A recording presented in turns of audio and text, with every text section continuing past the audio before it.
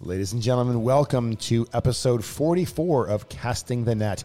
Today's episode is the 6th installment in the series on Lent, and this one is probably the best, in my opinion. They talk about freeing yourself from mediocrity. They've got a great baseball analogy, so any of you sports fans out there, you're going to love that. They talk about sacrifice, being opportunistic, and getting to know the saints. This one's packed with great information. We hope you enjoy episode 44, Casting the Net. Hi, I'm Father Dave Nuss, together with Father of Four, Rick Lingvi. Welcome to Casting the Net. We are in search for catching the faith. You know, this is great. I was just perfectly vague with the approach to this episode. Friends, this is Father Dave. Are we on? No, we're on. Okay, all right. We're on. I'm ready. We're on. And my poor friend and co-host Rick is just trying to make sense of my rambling. Well, that's how I spend 90% of my day, just trying to make sense of what's going on around me. So I'm used to it. Don't sweat it. You get daily reps with those kids of yours, so I'm nothing at all for you. Who are these people? Am I related to them? He's Rick. I'm Father Dave. You've tuned into the right place if you're looking for Casting the Net. If you're looking for two guys who are just trying to have their Catholic faith be more of a leaven in their daily living For free. We couldn't pay you for this content. I'm sorry, we couldn't ask you to pay us for this content. For sure. We could pay you for this content. We might. We probably should. Maybe yeah. we should.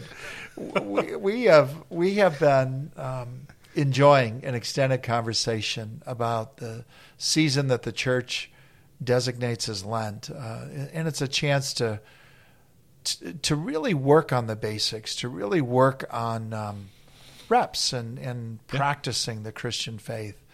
It's not about the multiplication of activities. It's about the transformation of one's mind and one's heart. Yeah. And as we enter into the holiest of days, these days that are set aside to be unlike any other days, which is the etymology of holy, is to be set apart. So that presupposes that we're set apart from something and we're set apart for something, right? Both of those things. And I'm set apart from that which needs fixing, right? That's the whole purpose of the season, is it's to deepen my love of God and to deepen my love of neighbor and to have less things within myself be preventative from that end, right? And whatever practices of prayer and penance and almsgiving, they're only purposeful and meaningful when they serve that end. To say I did something for 40 days, who cares? Yeah. I mean, seriously, if you're that's nothing to acclaim. A little different at the end of it than what was right. the point? It's really the development of new habits, which for Christians, habits that are laden with goodness are virtues. So it's becoming more virtuous. That doesn't mean boring. It doesn't mean I don't know, overly religious in pietistic practice and language. It's to be freed from the stuff that keeps me mediocre or worse. Amen. Amen. And I just a moment ago I was thinking about how much I love baseball. You do. And you do as well. And how you enter into suffering being a Tigers fan. Hey. Well, there's no one who suffers like a Guardians fan. I mean, we got a name change on top of everything else. Now you're going to send me down a different rabbit hole here. Go back to the baseball. I was going to say it wasn't too long ago when the Tigers were the class of the American League. They were winning pennants and they were winning division titles. But then I stop and think, and 2013 was 10 years ago. Time does weird things. Your kids do not know a winning franchise. Hey. Someday. But no, if it's everything you said about habituation and growing in the virtues. It's a paradox because you go back to last episode and we talked about just the horrors of sin and the agony of like for those who have grown in perfection of love and holiness, just, agonizing over what it means for somebody to sin and what's being rejected. Yeah. You have that on the one hand, and on the other hand, just, change is difficult, and that goes back to what we discussed last episode as well. The story of the fall, like outside of the state of grace, it's not easy to rein in your emotions with reason and direct your will and reason toward God. That's why we need special helps from God. But even then, it's a long slog, and it's very similar to baseball. Like if you bat 300, if you succeed 3 out of 10 times, you're considered a Hall of Famer. You're considered one of the great hitters in baseball history. Right. And and the converse of that is what? If you hit 300, what's the converse? You're going to fail 7 out of 10 times. 7 out of 10 times you fail. Yeah. Fail. Yes. But the beauty is, as a Christian, that's not the last word. Yeah. Failure is not the last word. That's right. That's right. And it's not the last word because of Christ's suffering, the events, death, and resurrection. That's why it's not the last word. Yeah, the events that we're about to enter into in Holy Week. That's why it's not the last word, and that's why, of course, 3 out of 10 isn't good enough, but you grow slowly, and with divine assistance, if you're honest with God about where you are and your own frailties and weaknesses, He can work with that. The one who is the Word of God made flesh, He speaks the last word. He comes and He does so, and He does so with the love that is poured out for you, for me, and for all humanity. Mm-hmm. Mm-hmm. Baseball's a good analogy with the Christian life in a lot of different ways. Yeah, and it absolutely is. It's about perseverance, and it's about trying and trying again. And while I didn't get a hit last at bat, by golly, I'm going to do it this time. Tomorrow's a new day. I'm going to get back up there and swing. And the only way that I'm an utter and complete failure is to not try. Mm-hmm. Mm-hmm. I know we've trotted this one out before. Who's the French poet who said the only real tragedy in life is not to be a saint? Is that Péguy? No, I think it is Charles Péguy. Péguy, there you go. Right? Yeah. I think that's right. The only real tragedy in life is not to be a saint. Yeah. And you've got your entire life to work on it. That's right. That's right. In again, something like being a saint. Like being holy, don't think of it in childish ways. Saints are lively and generous and grateful and impactful. Yeah, marvelously impactful wherever they are. Mm-hmm. That being a saint is not removing oneself from the world that we know it to escape from the rest of us. Yeah, but an immersion. God immerses those who are progressing in sanctity to infuse His grace to those who are around them. Mm-hmm. Saints, the holy ones, the ones set apart by grace, they're so compelling. They're the ones we meet oftentimes in the most unlikely of places, and we say, that is a really interesting person. That is a person that I want to get to know. That's a person who intrigues me. That person has something that I find attractive, that I want more of in my life. And I might not even be able to name that, right? Yeah. But there's this positive, I guess the young ones might say vibe. There's a great positive vibe. It's not charismatic, enthusiastic, sensational. I'm not talking about like an NBA game that just bombards you with loud music and lots of stimuli. Yeah, stimuli that just give me I'm worn out at the end of a game like that, right? Yeah. Yeah. Have you met someone who you suspect? Oh my goodness, is a saint? Will be a saint? Oh, can you name? Can you name one? Right now, having asked that question, I'm thinking of a particular grandfather. Okay. A grandfather whose life, my mom's dad, who I was so blessed to know and blessed by his influence in my life, who at a young age, at the age of the Great Depression, sacrificed his own ambitions and career to be able to scrape enough money together with his working and breaking his back, working to get enough money together to get one of his 4 brothers through college, with the idea that the favor would be able to be returned.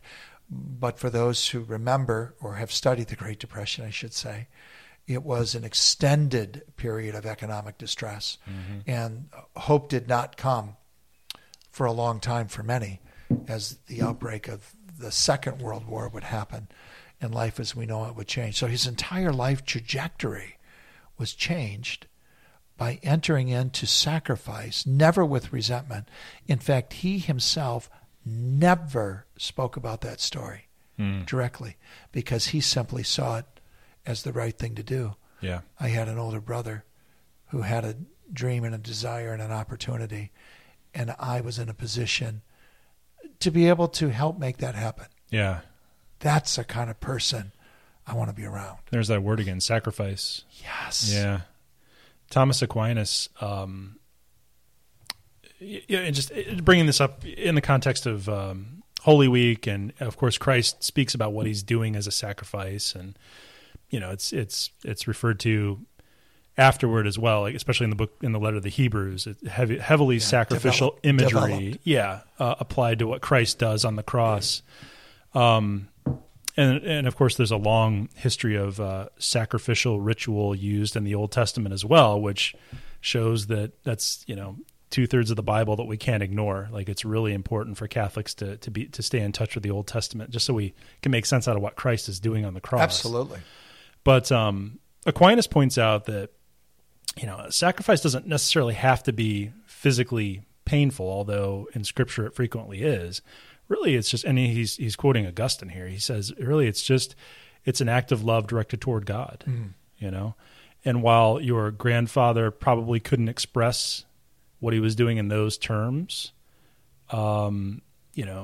grace so conformed him to Christ that he knew that's what he was doing. Absolutely. You're right. Those words might not have been spoken by him in the moment, but he was infused with strong faith, strong Catholic faith from his own parents, and a witness to sacrifice being something noble and valiant and worthy, not something to be avoided at all costs, but just the opposite, that with a Christian optic, a Christian point of view, a Christian perspective, sacrifice always becomes opportunistic, that the offering, when it's done for the right reason, which is always a godly reason and it's godly inspiration, it stands to be fruitful, not demeaning. Yeah. Well, and really, we talk about Christians sacrificing, and really what they're doing is sharing in some mysterious way in Christ's sacrifice. I mean, that's all it is. It's just an extension into this moment, again, because of grace, of what Christ does on the cross, and offering himself a participation to the Father. in the very act of Christ's paschal mystery. Yeah, that's right. That's another way in which Christ's death is salvific and redemptive, is it makes us able to imitate him by connecting us, primarily through what he sets up on Holy Thursday and the sacraments, but to what he does on the cross, and so that we can get in on what he's doing in some small mysterious way. Yeah. Yeah. So Grandpa gets married. I think it was 1937. Okay. Right. And the youngest of his 5 brothers is a guy by the name of Roland.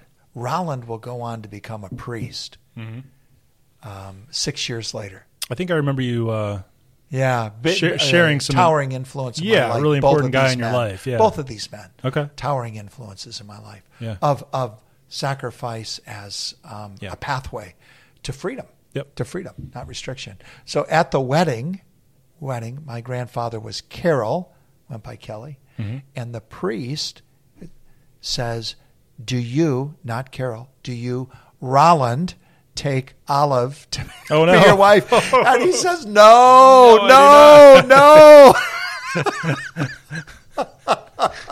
I never tired of either one of those two telling that story. The God of surprises. That's right. So as we look at individuals in our own lives, Rick, I love that you asked me that question. Thank you. Is there someone who comes to your mind? And there are many who do. Sure. I chose one that the Lord, I believe, placed in my heart immediately to your question. But there's where we want to go. It's modeled.